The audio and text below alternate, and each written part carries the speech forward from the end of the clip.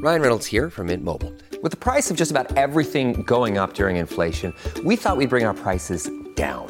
So to help us, we brought in a reverse auctioneer, which is apparently a thing. Mint Mobile Unlimited Premium Wireless. How to get 30, 30, bit to get 30, bit to get 20, 20, 20, bit to get 20, 20, bit to get 15, 15, 15, 15, just $15 a month? Sold! Give it a try at mintmobile.com/switch. $45 up front for 3 months plus taxes and fees. Promo rate for new customers for limited time. Unlimited more than 40 gigabytes per month. Slows full terms at mintmobile.com. Welcome to the New Books Network. Hello, and welcome to New Books in Latin American Studies. I'm Elena McGrath, your host for today. Here with me is urban historian Luis Sierra, Associate Professor of History at Thomas More University. Dr. Sierra is the author of La Paz's Colonial Specters, Urbanization, Migration, and Indigenous Political Participation, 1900 to 1952, out this year from Bloomsbury. Dr. Sierra, welcome to the podcast. Elena, thank you so much for having me today. So let's start with the question of how you came to this project. How did you get interested in Bolivia? Where did you do your graduate work? And what led you to La Paz in particular? Yeah, so I have to say that what really got me interested in Bolivia to begin with as an academic subject was Brooke Larson's book on Cochabamba. And it was just it really captured my imagination, the way that she, using other scholars' work, obviously, because this is a much older concept, but the way that she brought in vertical integration and then how she showed the transformation of Cochabamba from through the colonial era, right? And then into the early 1800s. That's really what captured me. And that was a reading group that we did my first year of grad school with my advisor, Nancy Applebaum at SUNY Binghamton. That's the State University of New York at Binghamton, or Binghamton University, I think is also acceptable to be calling it that. And I worked with Nancy primarily there.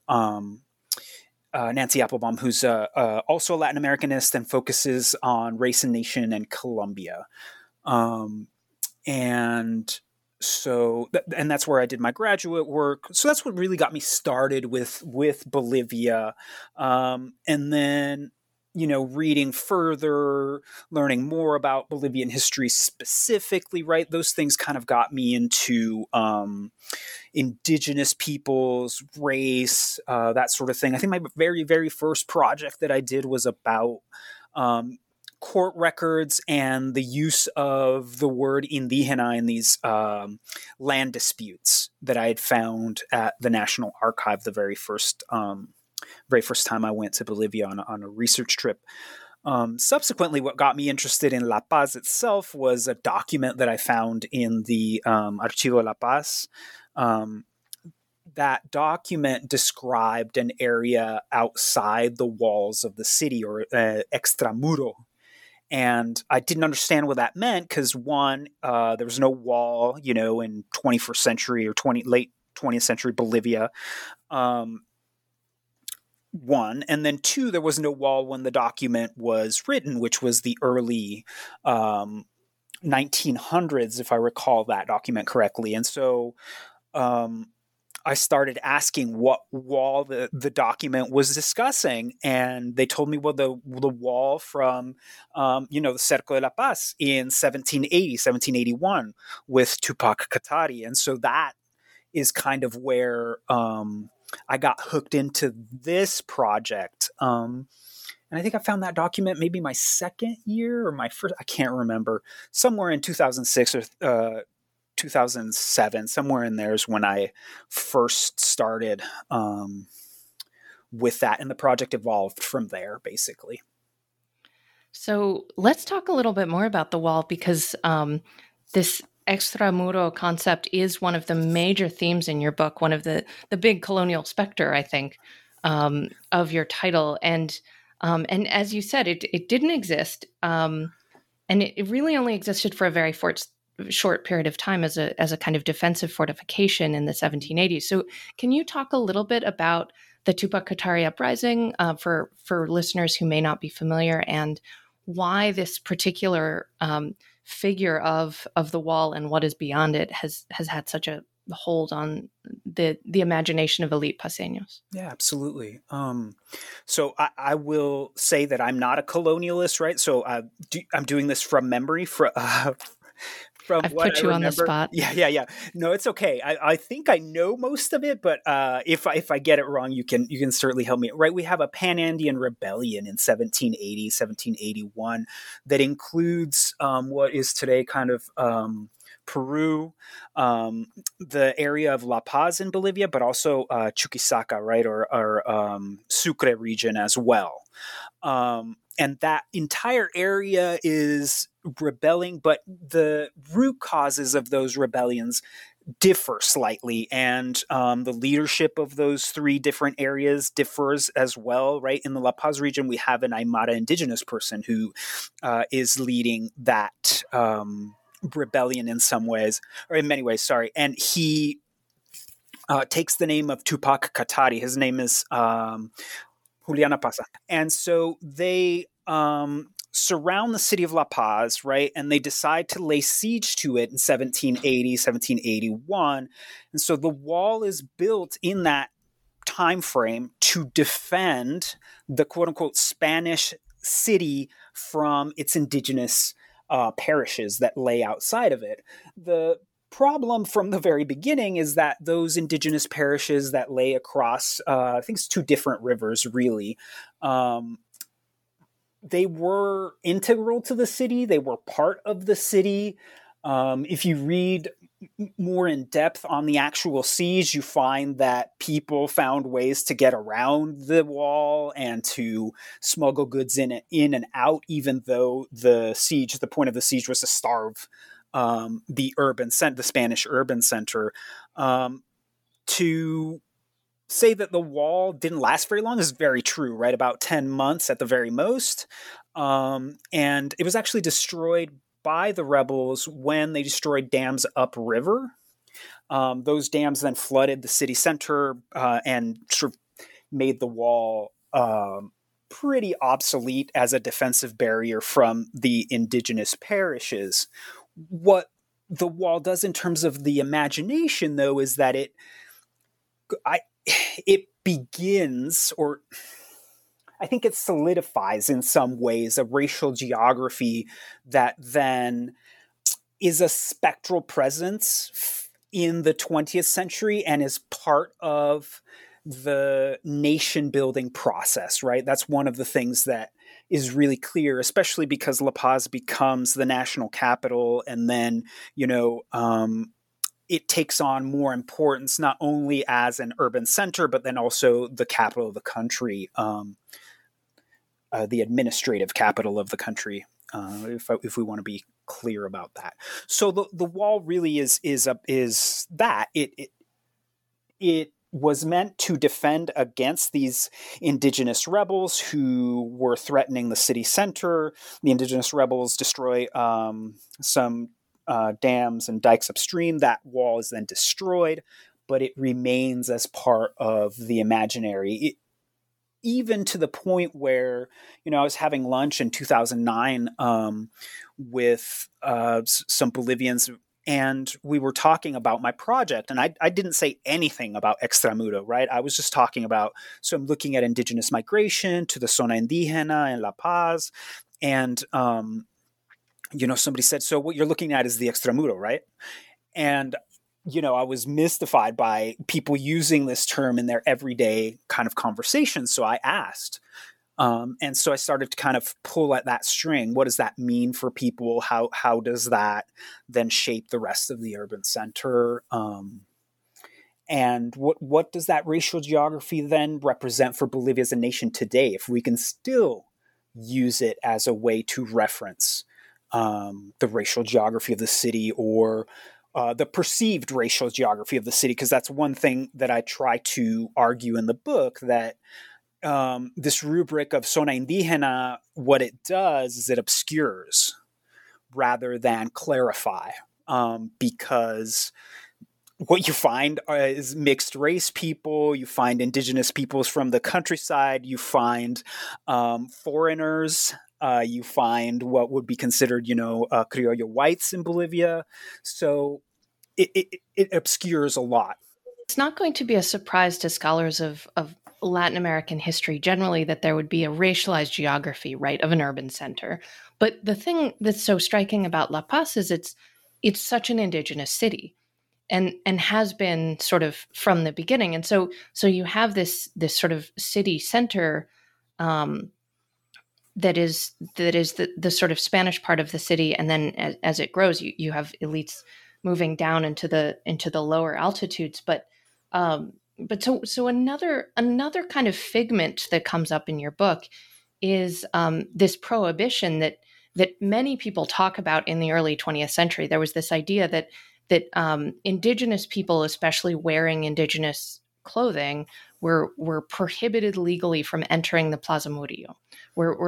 And prohibited from entering the center of the urban administrative space. And one of the things your book explores is that is also something that has emerged in popular memory and that historians have repeated, but there wasn't actually a legal prohibition, was there?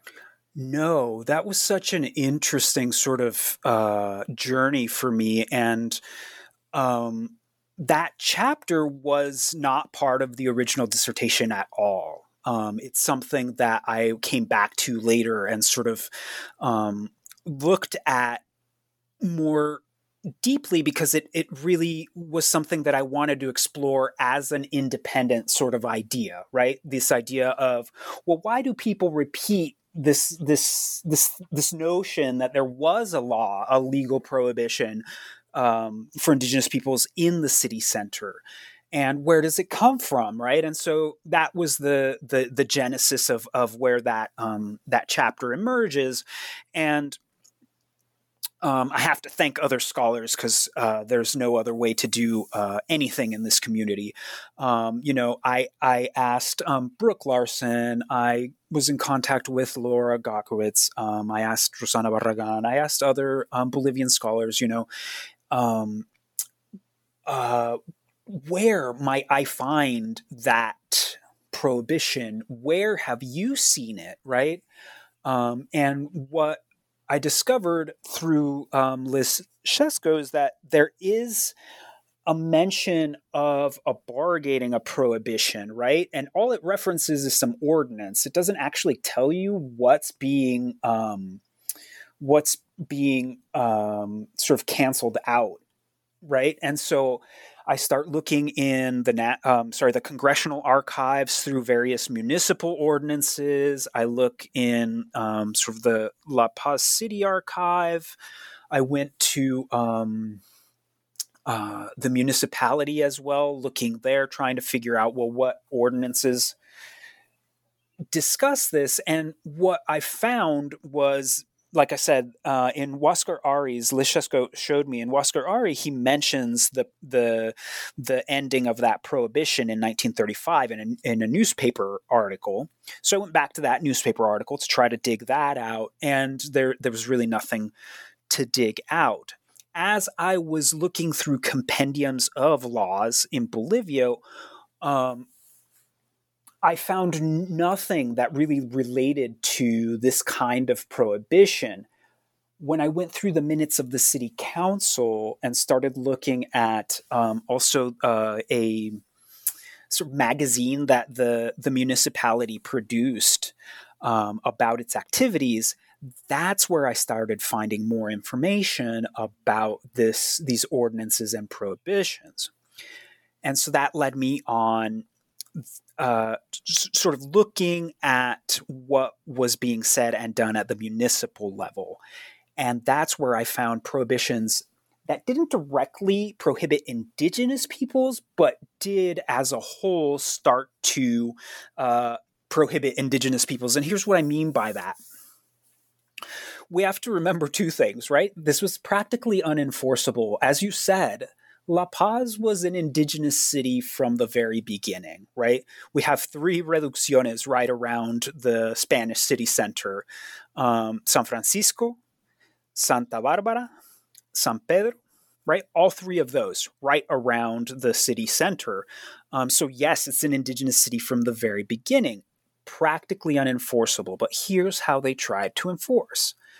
they prohibited tailors from making the so-called indigenous outfit, and then they specified what that was, right? And that prohibition came out in newspapers right around the centennial celebrations, just before and just after. But they relied on older ordinances, one from 1899, unsurprisingly, with the the Federal War of 1899. That prohibition, 1899, was the tailors can't make these outfits prohibition. Does that make sense? So they're using this 1899 thing back now in 1925. And then the second one is making the urban center for policing not include a lot of the indigenous neighborhoods, right? So they said for the centennial celebration, okay, the neighborhoods that can form part of the city center are the following neighborhoods. If we see any people, from outside of these areas, we're going to push them back out, basically. So there were kind of checkpoints to get into what was the city center to try to prevent these indigenous peoples from participating in the centennial celebrations. Then there were prohibitions on costumes and costume parties outside of the city center. There were you needed to apply for licenses. You needed to pay for however many people were going to be participating in your event. You needed to pay for their tax up front, right? And so you're talking for an establishment that was for indigenous peoples, 1.5 bolivianos per person up front, right, for somebody who doesn't have that kind of cash available. So there are these various ways that all that is put together to prohibit indigenous peoples. Does that make sense? Yeah, absolutely. And so what you have is a series of things that aren't technically prohibitions on indigenous people entering the space, but de facto end up that way. And indigenous people clearly remember they were not confused as to what the point of these were, right? They clearly remember what the point of all this policing of space was, even if the city itself was not, could not do it as explicitly as popular memory has it. Right. So a de facto prohibition is a prohibition, right? So people, that's the interesting thing about the historical memory. There's no law, but essentially there's a custom that was pretty much law in that sort of larger sense. And the other thing that I did want to say is if we have this wall and we had this prohibition, right, this very stark prohibition, then it was very clear that we could talk about a colonialist racial state, and we can't do that really with Bolivia. You just can't. We have this wall, but the references are to these local ordinances, right? So it had this really interesting dynamic.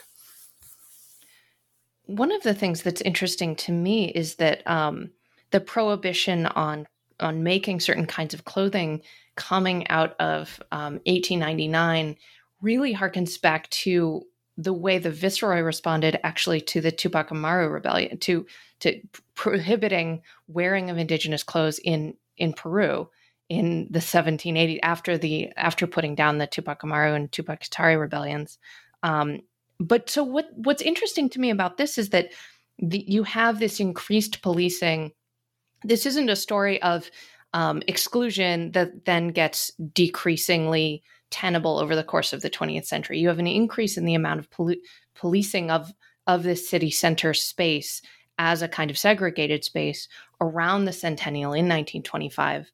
And so let's talk a little bit about the way that intellectuals and elites were thinking about the Bolivian nation and indigenous people's relationship to it around that time, because these decades are really a time when you have a lot of thinking about modernity. You have a lot of thinking about the potential for cities and what the growth of the Bolivian nation, right? And so you argue in your second chapter that Bolivian elites did not see indigenous people as fitting their vision of a strong nation.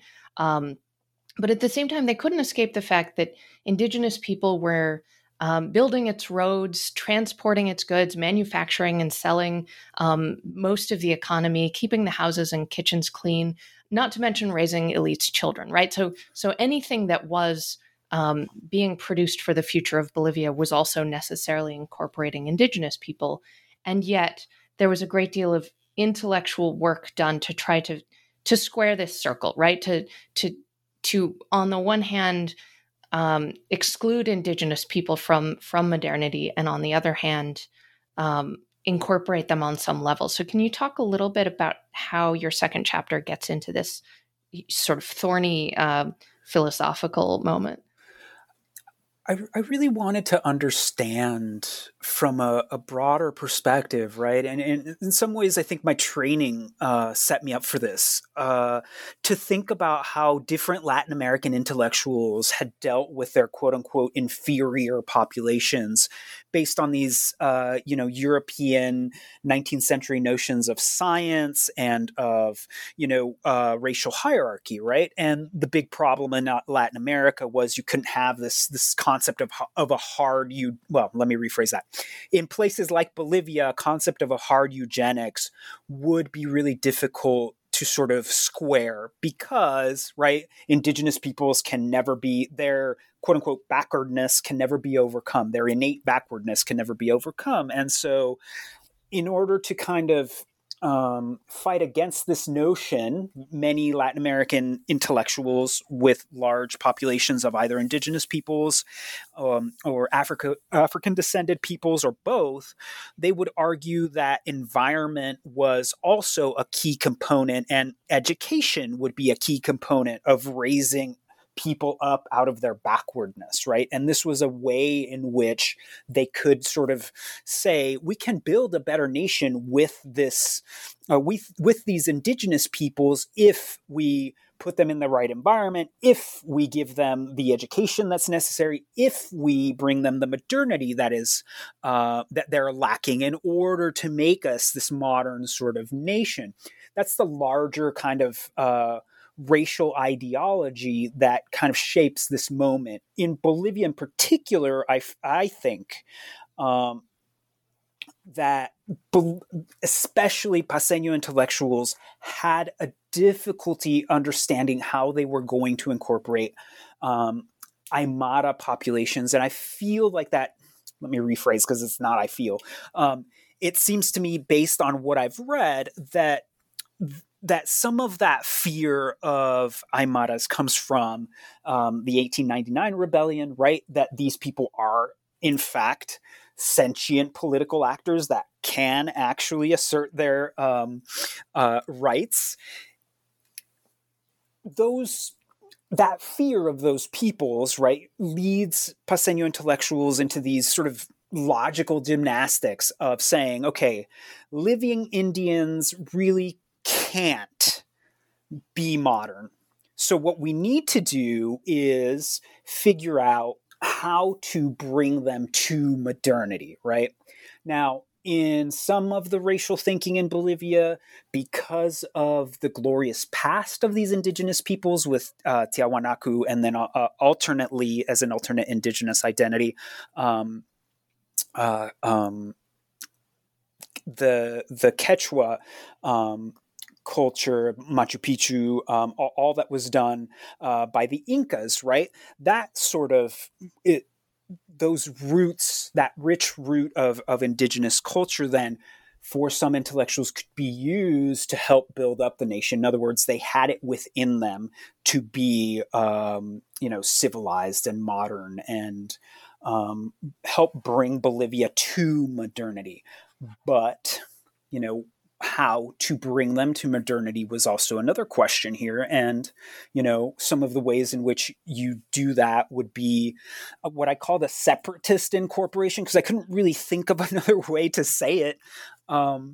But this notion that somehow what you do is you keep indigenous peoples away from race mixing in their own element. This means in agricultural zones, right? As agricultural workers, as productive agricultural workers for the nation, right? And then what you then do is you bring modernity to them, or you bring this intervention to them. some intellectuals would argue, well, what you bring to them is education, right? And so you get a big movement towards rural schools and sort of changing indigenous cultures in that way. Others would say, well, what you do is you teach them modern agricultural processes, bring in modern machinery, and you make them productive members of the nation. The idea there is always to kind of intervene and mold into what you want the indigenous person to be,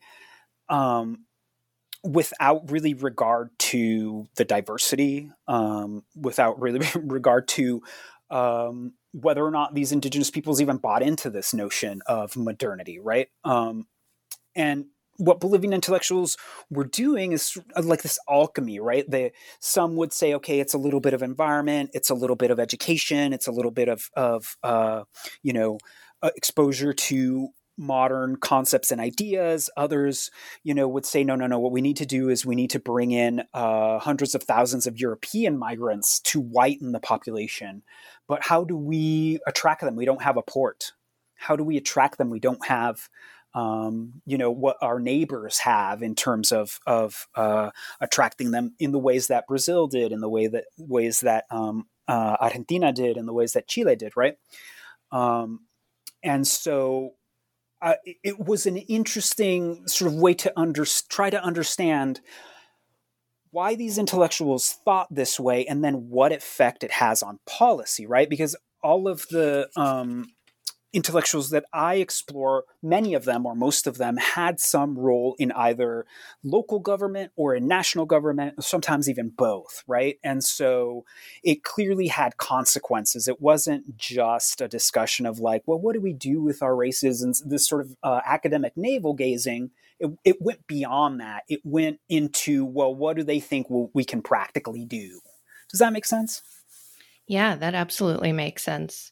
And as you say, it has there are real policy implications of what these intellectuals are imagining, and particularly as concerns your book, they're trying to. A lot of these policies are designed to do bring modernity, but keep these people in place, right? Keep them outside the wall, essentially, right? But of course, that is not at all what happens, right? And so the story of the 20th century, the first half of the 20th century in many parts of Latin America, but particularly La Paz, is massive amounts of migration from the countryside to the city, right? And so, and a lot of this migration is going to be Aymara speaking, and also to some degree Quechua speaking indigenous migrants. So in your next chapter, you sort of take the position of the migrants, right? You're looking at how these people integrated themselves into the city life. And in particular, you focus on unions and mutual aid societies as sort of mechanisms by which people brought themselves into urban life and insisted upon their value in urban society. So can you talk a little bit about what these unions and aid societies looked like and how they helped migrants get a foothold? Sure. I really wanted to understand, right, as a historian, you're always looking back. And what I saw in La Paz Zona Indígena was really vibrant communities of various kinds. I saw, the markets. I saw people interacting with each other. I saw the various festivals that went on throughout the year. I saw the kind of integral nature of various kinds of organizations. One of them was the Federación de Juntas Vecinales, right, which are these neighborhood associations. That federation still exists today. There's one in El Alto, there's one in La Paz. The one in El Alto is very politically active, as we know, very politically active and very mobilized in a lot of ways.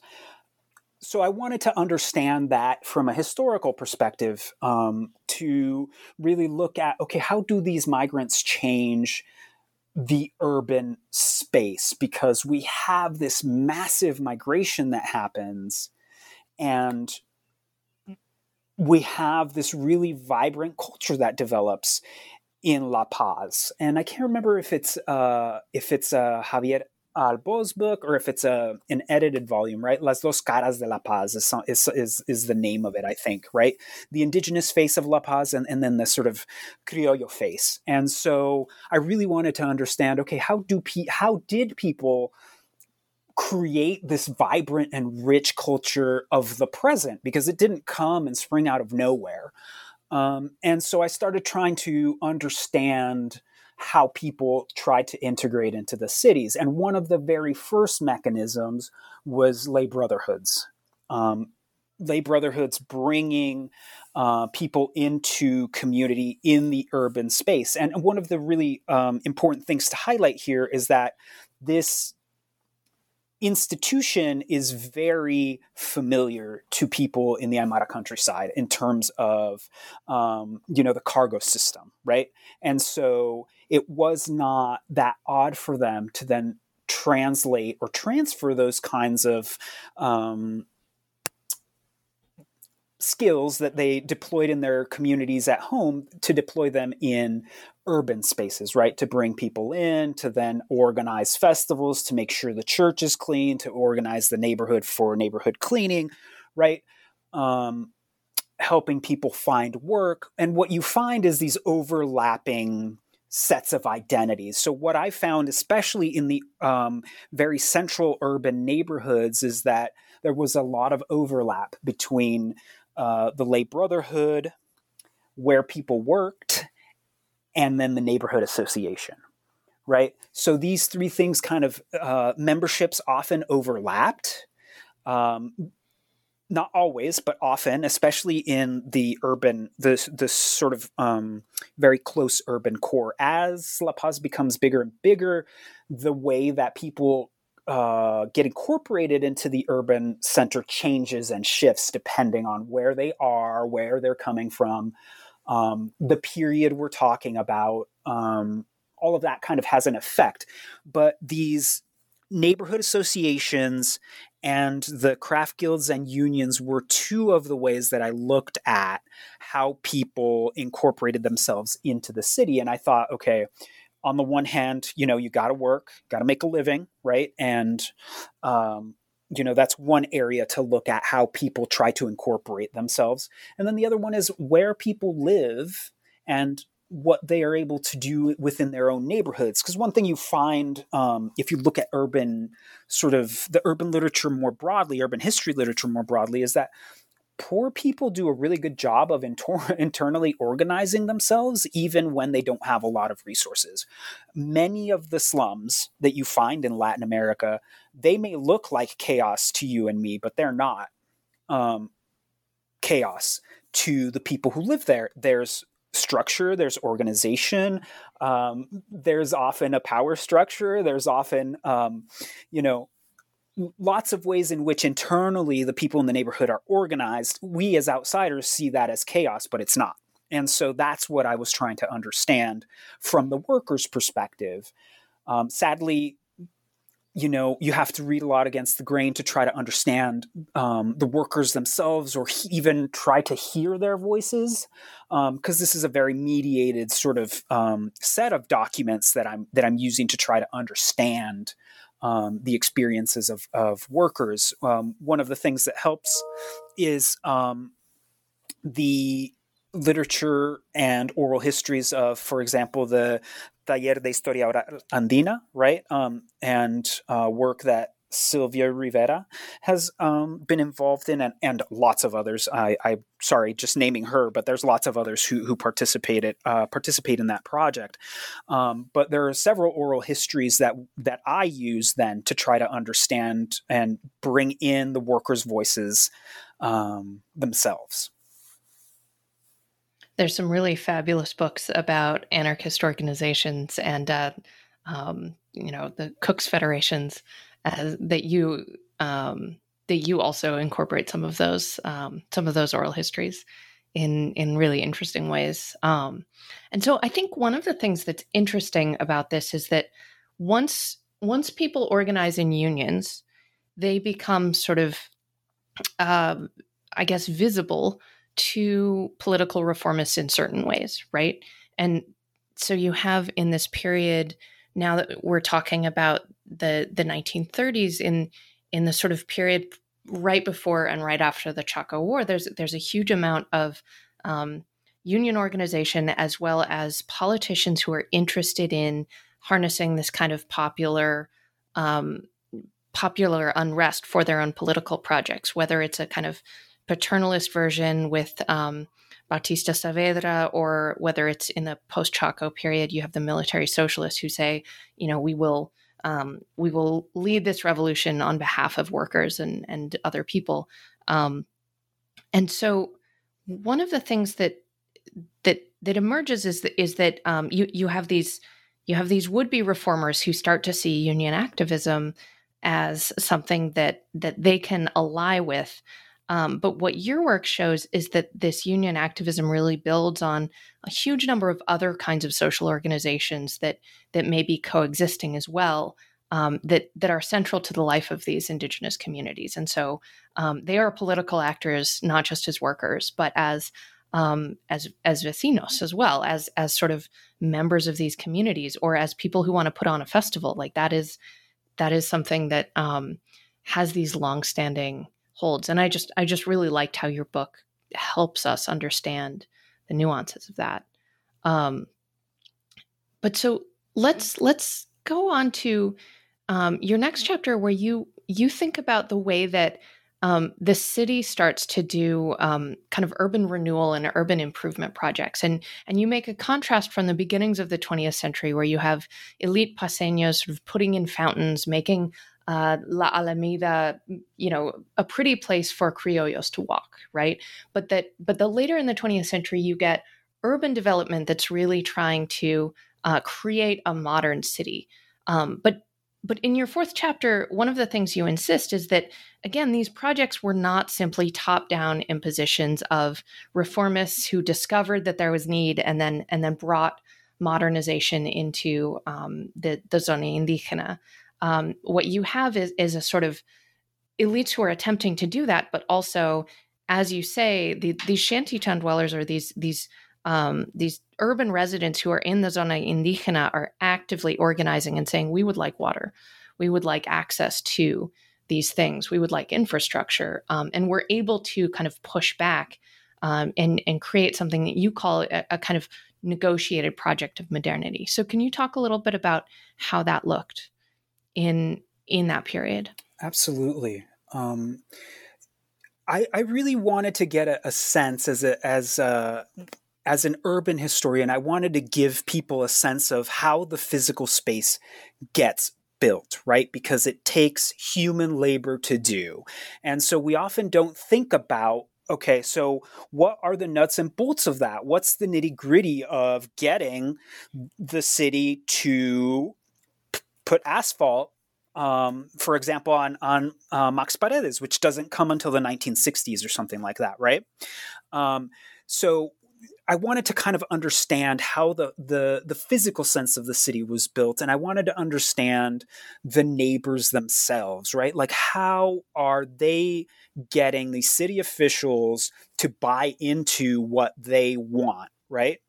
And they engage in what I call this process of negotiated modernity, and they take these elite concepts of modernity and they kind of turn them on their head, right? So they'll argue things like, we are good, capable, hardworking people, and all we want is to become a modern nation like every other nation. So give us water lines. We need electricity. Put in a new school. And so they would turn these notions that elites had about their backwardness, and they would use them. They'd be like, yeah, of course we're backwards. Come on, give us this stuff. Yeah, we'll do the labor, and you guys send the expert and the materials, and we'll put in these sewer pipes, or we will start digging the water line trenches, or we will, level the place that we want you to put the school. And what you find is the neighborhood associations become a conduit for that negotiated modernity. At first, the neighborhood associations are kind of independent. And what I'm talking about here is the FEDJUVE again, Federación de Juntas Vecinales. They were kind of an independent sort of federation in the early 20th century. But as the state grows with the military socialists, and then beyond that, and what I mean is the military socialists begin to take over a lot of processes that had been done, say, by the church or others. So, for example, they take over all of the burial taking all of the data on burials in the cemetery, and they try to avoid having people buried at the various chapels around the city, right? And so they want to take control of a lot of things. They bring in a lot of technocrats. They expand a lot of the, especially the municipal government and some of its functions and reaches post the military socialists. That increases. This also sort of mirrors what happens with the neighborhood associations, because the neighborhood associations kind of develop alongside the development of that state, and the Vedhuve becomes ever more powerful through that, because the city begins to channel money through it to the associations. And so this becomes a mechanism of incorporation in some ways, but also a mechanism for people to kind of channel and stream some of the things that they want for themselves or their communities, from a new local market to a new school to a lunch program for workers' children. Various kinds of things these associations would push for. And you would find that very quickly after one formed, it would after one formed and was recognized as a chartered organization, they very quickly begin to lay demands on the city. Various kinds, again, depending on where they were. You know, in Miraflores, I remember one association said that there was clandestine prostitution going on in that neighborhood, and they wanted it eliminated. You know, another neighborhood association was like, okay, thank you for the electricity, but now what we want is a school. And so you see those organizations kind of channeling these demands, and you see, or I saw, how these people in the neighborhoods use those organizations to their own advantage, and kind of looked at what the discourse was, right, to understand that concept of negotiated modernity. And so that is really where that concept lay. And what I wanted to understand about the neighborhood associations in the present was that, how did they sort of take root? Because they are still pretty powerful today. The Vedhuve in La Paz and the Vedhuve in El Alto, within a week can mobilize lots and lots of people. So I wanted to understand the vibrancy of those kinds of organizations. What are the roots of that? Yeah, I think if any of our listeners have familiarity with Bolivia in the present, they will probably have seen some of the fruits of Vedhuve activism. And certainly one of the things that your book kind of offers a lens at is things that have become flashpoints in the turn of the 21st century, like water, for example, and who controls water access and on what terms, have these analogs in these earlier struggles at the beginning of the 20th century as well, where you have these urban residents are organizing to demand rights for these things on their own terms, or trying to get as much control from the state as they can. And so you can see how these groups have much larger roots than simply a response to late 20th century globalization or neoliberal reforms or things like that. I think that's really exciting as well. And I had not really thought about the long roots of something like Vedhuve, because it's not how the history of the 20th century is narrated in many ways in Bolivia. I think that's fair. Latin America is incredibly urban, and we forget that. We forget how urban it is. It is. Yeah, absolutely. When compared to other regions of the world. So that really opens up lots of avenues to look at Bolivia comparatively with its neighbors, but also in a sort of more global scale, right? And to give people a sense of, I often feel like the labor that people do gets really easily masked, right? The common masses. And we don't think about that kind of labor over time, or what it means to build a neighborhood over time, And so I really wanted to get a sense of the physical city. I wanted to get a sense of the people, right? And so, and the kinds of things that the people would do, right? So we have, you mentioned earlier the Cooks Union. One of my favorite stories of the Cooks Union is how they make alliances with other laborers in other areas of La Paz. For example, in the market, making connections with market vendors, making connections with flower vendors. The anarchists tended to be very inclusive, right? Like they even brought in ambulant vendors at one point into the Federation, which is, if you look at Bolivia, it's very controversial to bring in ambulant vendors into the Market Federation, given that they're kind of competition for people within the market. But just the stories of these people, how did they arrive to La Paz? Why did they choose cooking? What did they learn from their experiences? How did they integrate into the city? And what kinds of discrimination did they face? Because these women talk about, going out in groups on their day off to the Alameda and not being served ice cream because of the way they either talked or looked. Mm-hmm. And so, those kinds of things, while we think, oh, beautiful city, the Alameda, and then there's this ugliness right there, just in terms of the discrimination. It's something that I really wanted to capture and try to understand from that sort of historical perspective. I think one of the moments kind of early in your book that was sort of striking to me was you talk about the way that the Avenida Buenos Aires was built, right? It was built to connect all of the Zona Indígena without going through the city center. And I've walked down Buenos Aires, I've taken buses down Buenos Aires and been like, what an interesting road this is. and of course now, some of those, like when I lived in La Paz, I was in San Pedro, and you can get sort of to Alto Sopocachi and all those places. It was suddenly, it just made a lot of sense. It was like, oh, of course, this is what this is. This is a way to connect all the really integral parts of town without making it visible to the center of town. And you can get to the Garita, you can get to sort of these important transit hubs. So yeah, I think one of the things your book does really well is sort of render visible the work that goes into creating a city and the way that you encounter it.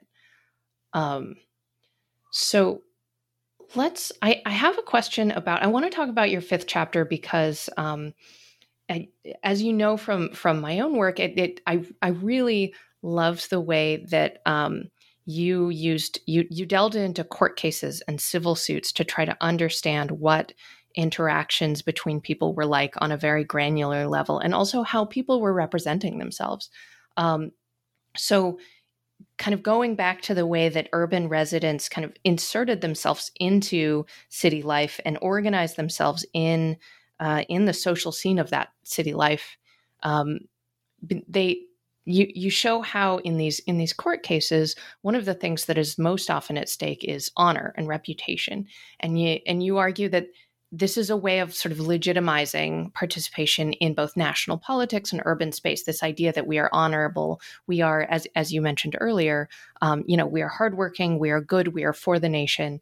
But as scholars of Latin American sort of legal cases, and especially the scholars of what it means to be sort of gente decente in urban life in Latin America will note, the idea that an indigenous poor person in the city would have honor that they could deploy sort of in a suit against other people as a protection against their actions or against the actions of others is a kind of radical claim. Like the judge would not necessarily have seen that person as honorable. So how did honor function as you saw it in these court cases? And how did you, because I think, again, you had to read against the grain to sort of understand the perspective that's coming up from these defendants or from these the litigants themselves.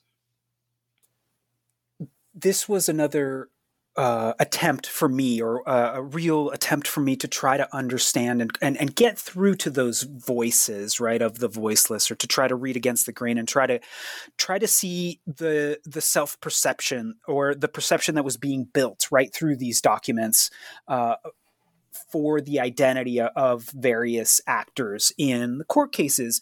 And again, it was about trying to understand physical space, because a lot of the fighting that happens, a lot of the arguments, right, they happen in very public spaces, but they also happen in semi-private spaces. So if you look at and walk down a street in La Paz, and if you do this in a residential neighborhood, all you run into is facades, right? Walls, essentially. And a lot of what life is in La Paz happens in the internal patios of houses. It happens behind those facades, right? And so how do you access that? And how do you try to see what's going on there? And what I found was, well, when people confront each other over things, it's because they feel those things matter, right? And so even if it's a minor thing, for some reason it led to a fist fight. Okay, well, why did it lead to a fist fight? So to try to understand that, I would read these cases to get a sense of what the neighborhoods were like, what kinds of actions people thought were honorable, what kinds of actions people thought were not honorable. One of the things I found, right, is that honor was something that people employed, especially working class people, employed over and over and over again to no effect. So you would see, right, because these cases, they would be compiled and then sewn together, literally sewn together with thread, because they're hundreds of pages. The very first things that were usually in there were documents that came from the police. So usually a police report of the incident. And you might get less mediated statements from your sources there, because, for instance, I would find references to translators, right? So there would be like police, some kind of scuffle, and it would say, traductor en Aymara dice blah blah blah, and then it goes into Spanish, right? And it would tell you what the translation was. And so sometimes you'd get a very raw sense of what happened there, and then you follow that through the trial, and you see that very raw thing that you first found changes as it goes through a case. So what I mean by that is the way that the actor expressed himself initially was, I'm defending my honor. I became upset because of X, Y, and Z. And then, subsequently it becomes a much more complicated kind of story, because other actors come in and start mediating what that person has said or not said. Does that make sense? So lawyers will kind of add to the discourse, and it will change and stuff like that. But honor then will be used. Even though people will lose a case, they will try to appeal it, and they'll say, but I'm honorable. And the judge will be like, yeah, right. And then just, rule the same way they had ruled previously. And so I wanted to understand why people were doing this, right? And so honor, as you know, in the colonial era, in terms of the literature, is very rich, right? We have a very rich literature on what honor means in the colonial era. In the Republican era, we're seeing that literature kind of develop, right? And one of the claims within that literature, that body of literature, is that honor is a way to interact. It's the private face of the citizen, essentially. The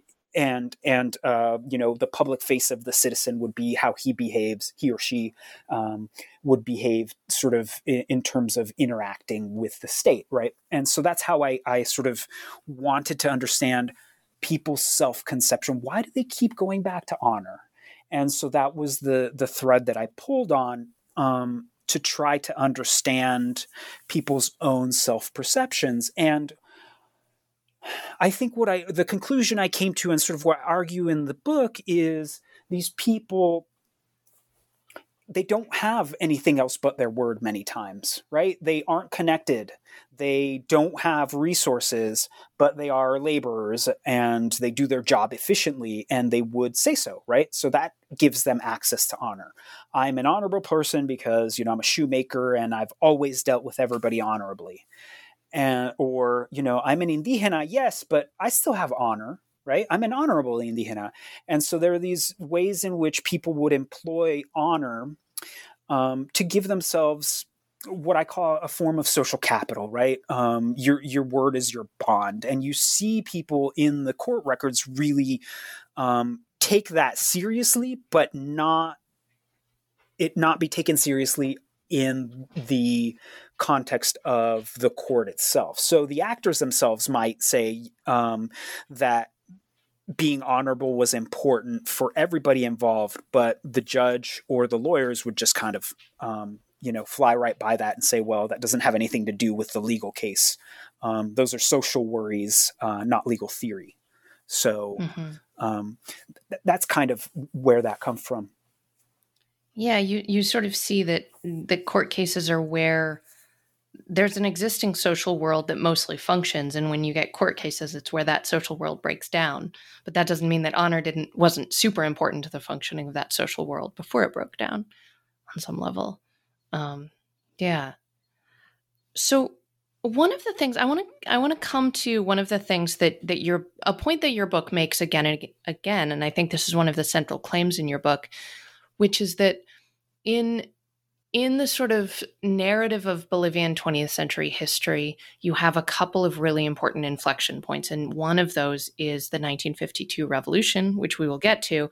But the other one is really the Chaco War in the 1930s, where you have Bolivia launch this super poorly thought out invasion of Paraguay in the sort of hopes that this would, that attacking a country even poorer than them would result in some useful political, I think, capital for the Bolivian government, and what it results in is hundreds of thousands in dead and many people killed, not just from the fighting, but from hunger and thirst. And it really reveals the inability of the Bolivian state to fulfill its promises to its citizens and to mobilize a war machinery. And so. But one of the things that your book argues is that if we're thinking about the development of politics and revolutionary politics in urban La Paz, that the Chaco War is not quite the rupture that it's been painted to be, that it is something more complicated than simply, politicians ignored the masses until 1935 when they discovered them.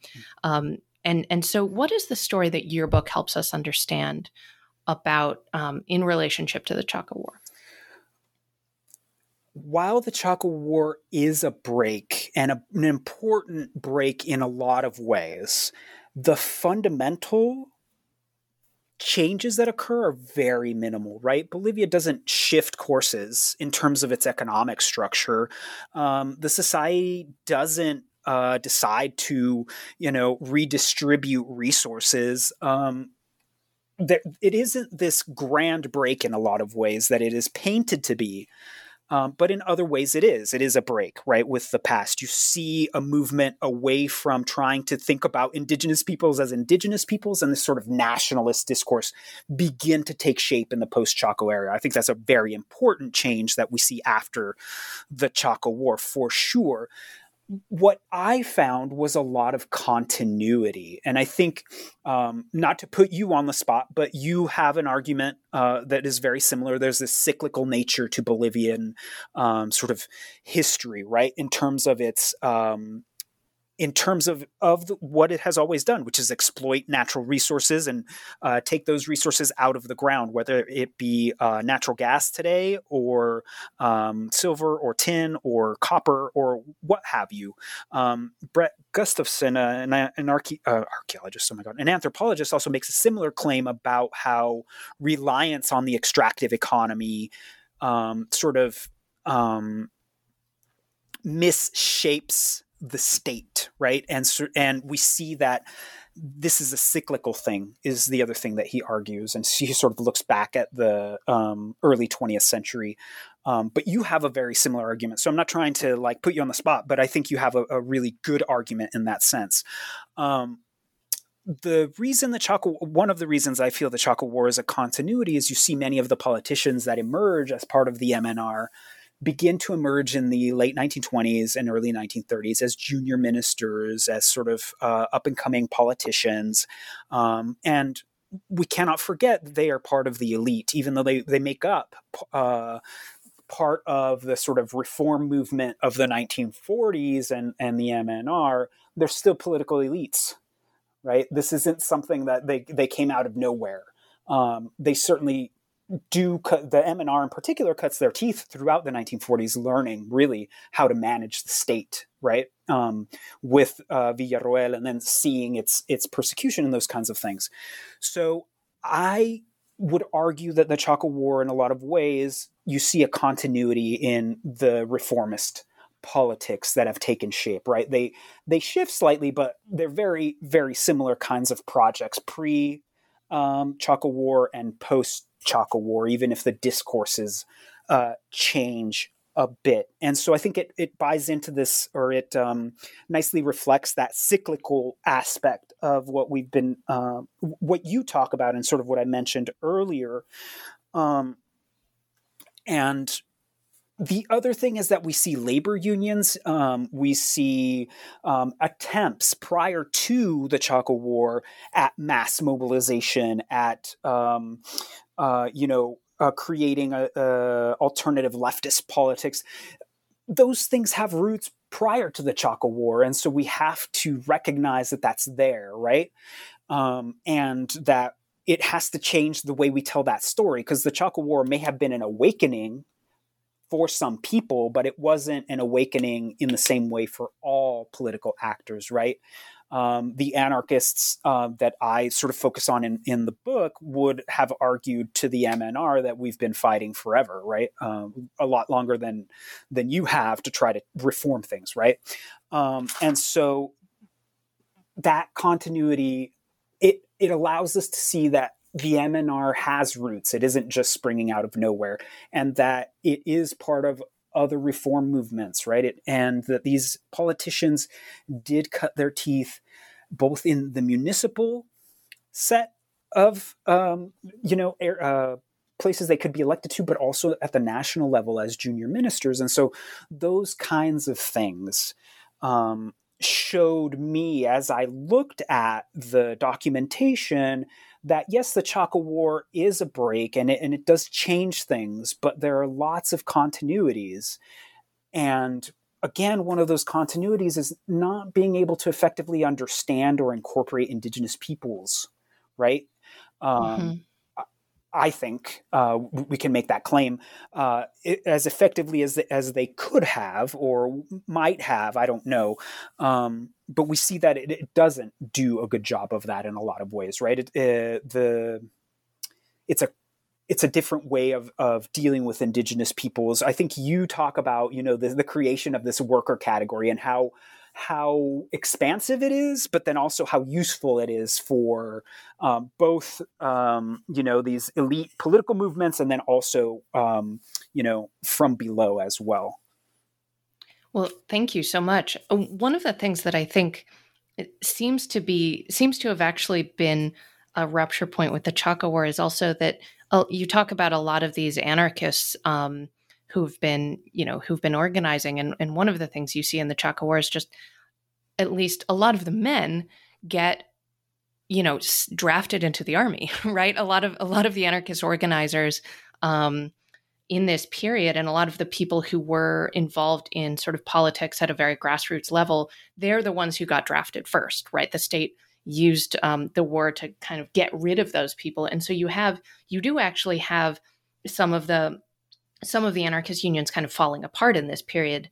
And then the continuity there would actually be, the women's organizations, right? Because they weren't getting drafted quite so much. And so that is interesting. And I guess one of the things that what you were just saying there brought up for me is it's a useful rupture for the MNR. because it allows them to suggest that they are the first, right? They are the first to try to incorporate workers, even though prior to this, there were several attempts to, legislate incorporation of workers, and they're the first to sort of reach out to indigenous people, even though that's also not quite true as well. And so if you paint the Chaco's rupture, even though it was a huge important thing, that's where you get you sort of get an MNR-centric narrative.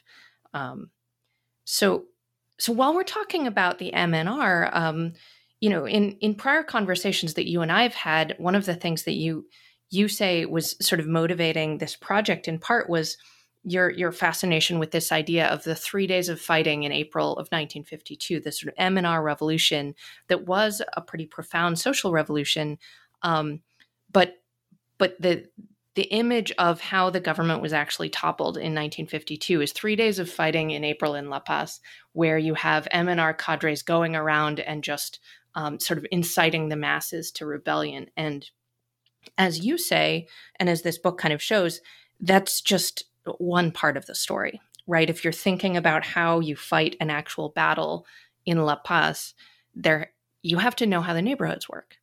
And so the final chapter of your book is really trying to understand or retell this story of the 1952 revolution in a way that centers the members of these neighborhoods, and especially the people who were not simply MNR activists. So can you talk a little bit about how the revolution of 52 looks if we are thinking about the urban indigenous history of La Paz? Absolutely. I always thought it was very odd, right, that the MNR triumphs in 3 days. Most the other revolutions that we talk about, successful revolutions that we talk about in Latin America, take a lot longer. The Mexican Revolution, a lot longer. Certainly. Cuban Revolution, right, a lot longer than 3 days, right? And so I wanted to understand what that meant, and then in digging into it, you find that the MNR is very central to most narratives, right? And one of the things I kept thinking is like, well, if this party was so central to everything, how extensive was its reach prior to 52? How popular was it? And I couldn't really find that, right? And so I wanted to understand, okay, if it only took 3 days, and if two of the major battle sites are either in the indigenous neighborhoods or El Alto, right?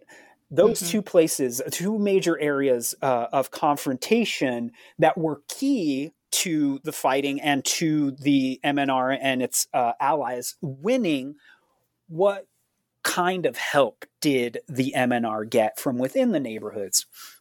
And so I wanted to kind of decenter the MNR from that story because I wanted to understand what that looked like from the indigenous neighborhoods.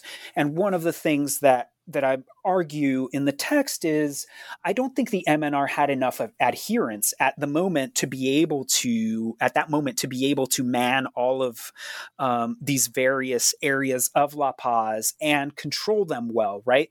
We know that the Carabineros, this militarized national police, also participated, also provided weapons, and also provided logistical support. And then we know that people from the indigenous neighborhoods helped the MNR in various ways. Women in the indigenous neighborhoods were acted as runners and messengers. The story that gets told is one where many of the workers that live in Villa Victoria, they were also in the Chaco War and knew how to handle weapons, right? And also knew military strategy, and therefore were able to help defend the indigenous neighborhoods. And Mario Murillo's work on this is what kind of helped me see or be able to kind of find worker voices that reflected that, right? And they talk about how they defend Villa Victoria and the cemetery. Cemetery is kind of in Villa Victoria, but there are two different areas where they're fighting. One near the Pura Pura forest, which is kind of climbing into what will be La Ceja en el Alto, and then the other sector was near the cemetery. Both of those fighting forces are integral to the defeat of the military. One, those going up to El Alto to meet miners and other people who were laying siege to the Air Force base there, right? And then, of course, the people defending the cemetery were trying to defend from the army coming into the city center, right? And so those are two really important aspects of indigenous neighborhood participation. A third is the sort of releasing of these weapons from two military installations that are were in the indigenous neighborhoods at the time. One of them was a weapons storage facility, and the other one was a small outpost. But both the fall of both was key to allowing these weapons to kind of get into the workers' hands and to other M&R allies. And so that is really the story I wanted to tell. The M&R couldn't have been, without the participation of these indigenous neighborhoods, just couldn't have been as successful as it was. You needed to be part of these neighborhoods to know the footpaths in and out of Purapura Forest to get up to El Alto, for instance. You needed to be a member of the neighborhood to know, how to ambush and where to ambush the military when they were lured into Villa Victoria, for instance, right? And so those kinds of things were what I wanted to investigate about 52. I thought I would find quicker, better, easier links like, oh yes, all of these neighborhoods participated in 52. No, I didn't find any records of them. I went to the cemetery, and the pages from 1952 in the record book are ripped out. So there's no way for me to kind of reconstruct names there. And that record book is actually a copy of originals, right? So these little pieces of paper that would come into the cemetery. Those that weren't at the cemetery's archive when I went there, and nobody could tell me where to find those. And so I wanted to, put names and faces to this and try to see if I could find more information on one or two workers as examples, or something that would give me more of a sense of indigenous, the perspective of an indigenous neighborhood participant as such, but I didn't really find that the way I thought I would. Does that make sense? Yeah, that makes sense. That's really interesting. And I think that is something that I've noticed too, is that there are places where the documents sort of disappear, especially in that 46 to 52 period. And so that's a really interesting story. So I guess this leads to my next question, which is what are you working on now, and where do you hope to go next? So it's interesting that I brought the cemetery story in, because that's kind of where the next project I'm working on is the cemetery, an article on the cemetery, and sort of looking at how the cemetery is a precinct of the city. So it's a neighborhood in the city. If you look at La Paz Cemetery, it's 15 square blocks, almost 100,000 square meters, I think 94,000 square meters, something like that. So it's a really big space within the city. It's not really a national cemetery, but it kind of stands in as a national cemetery in a lot of ways because of what's in the cemetery itself. So if you go to La Paz Cemetery, you'll find these Roman-style catacombs for most people. You'll find these gigantic monuments, one to the leader of the Liberal Party, Jose Manuel Pando, which is this gigantic relief sculpture of the Federal War, or at least the envisioning of the Federal War by elites, right? In 1899. You find monuments to the Chaco War. You find monuments to the evaders of the Chaco War. You find monuments to the War of the Acre with Brazil. You find there's a massive mausoleum to the military dead, right? So there are these ways in which it reflects the nation, but it also refracts what the nation actually looks like, right? And so it's a really interesting space to look at what vision of the nation do we get from the cemetery? What do these monuments kind of tell us about what Bolivia or Paceños see as belonging to the nation, right? And the project, I think, will become a book eventually, but currently I'm really focusing on Gualberto Villarroel and sort of his canonization as a martyr for the MNR, right? As this sacrificial lamb for economic nationalism. And I'm looking at Villarroel in particular because it takes a certain kind of reanimation and reconstruction of that historical figure to make him fit as a saint for the nation and for the MNR, right? And one of the things that you have to kind of gloss over is his death in 1946, right? And that I would argue the fact that is a multi-class multiracial coalition that brings him down in 1946, but that's not a useful multinational, multiracial coalition for the MNR to use. So they have to kind of reanimate Villarroel to be this sacrificial lamb, again, for economic nationalism. Mm-hmm. And so what then that means for the MNR as a party and sort of historical memory and that sort of thing. Does that make sense? Yeah, that absolutely makes sense. Yeah, so he gets hung from a lamppost by a popular rebellion, and he is also remembered as a martyr to the popular revolution. And so that question of how the dead are remembered and in what ways is really interesting. So he's not buried in La Paz, mm-hmm. right? He's buried in Cochabamba, where he's from. There's no monument to 52 within the cemetery. The only monument we have to 52 is the Plaza Villarroel, where the monument to 52 sits in Miraflores. And so that's a really interesting dynamic as well, right? And it gets into, I would argue, the MNR's sort of revolutionary vision and discourse of themselves, right? This activist notion of a revolutionary state, as we see with, the communist revolutions, a very, intentional art, intentional architecture, intentional film, right?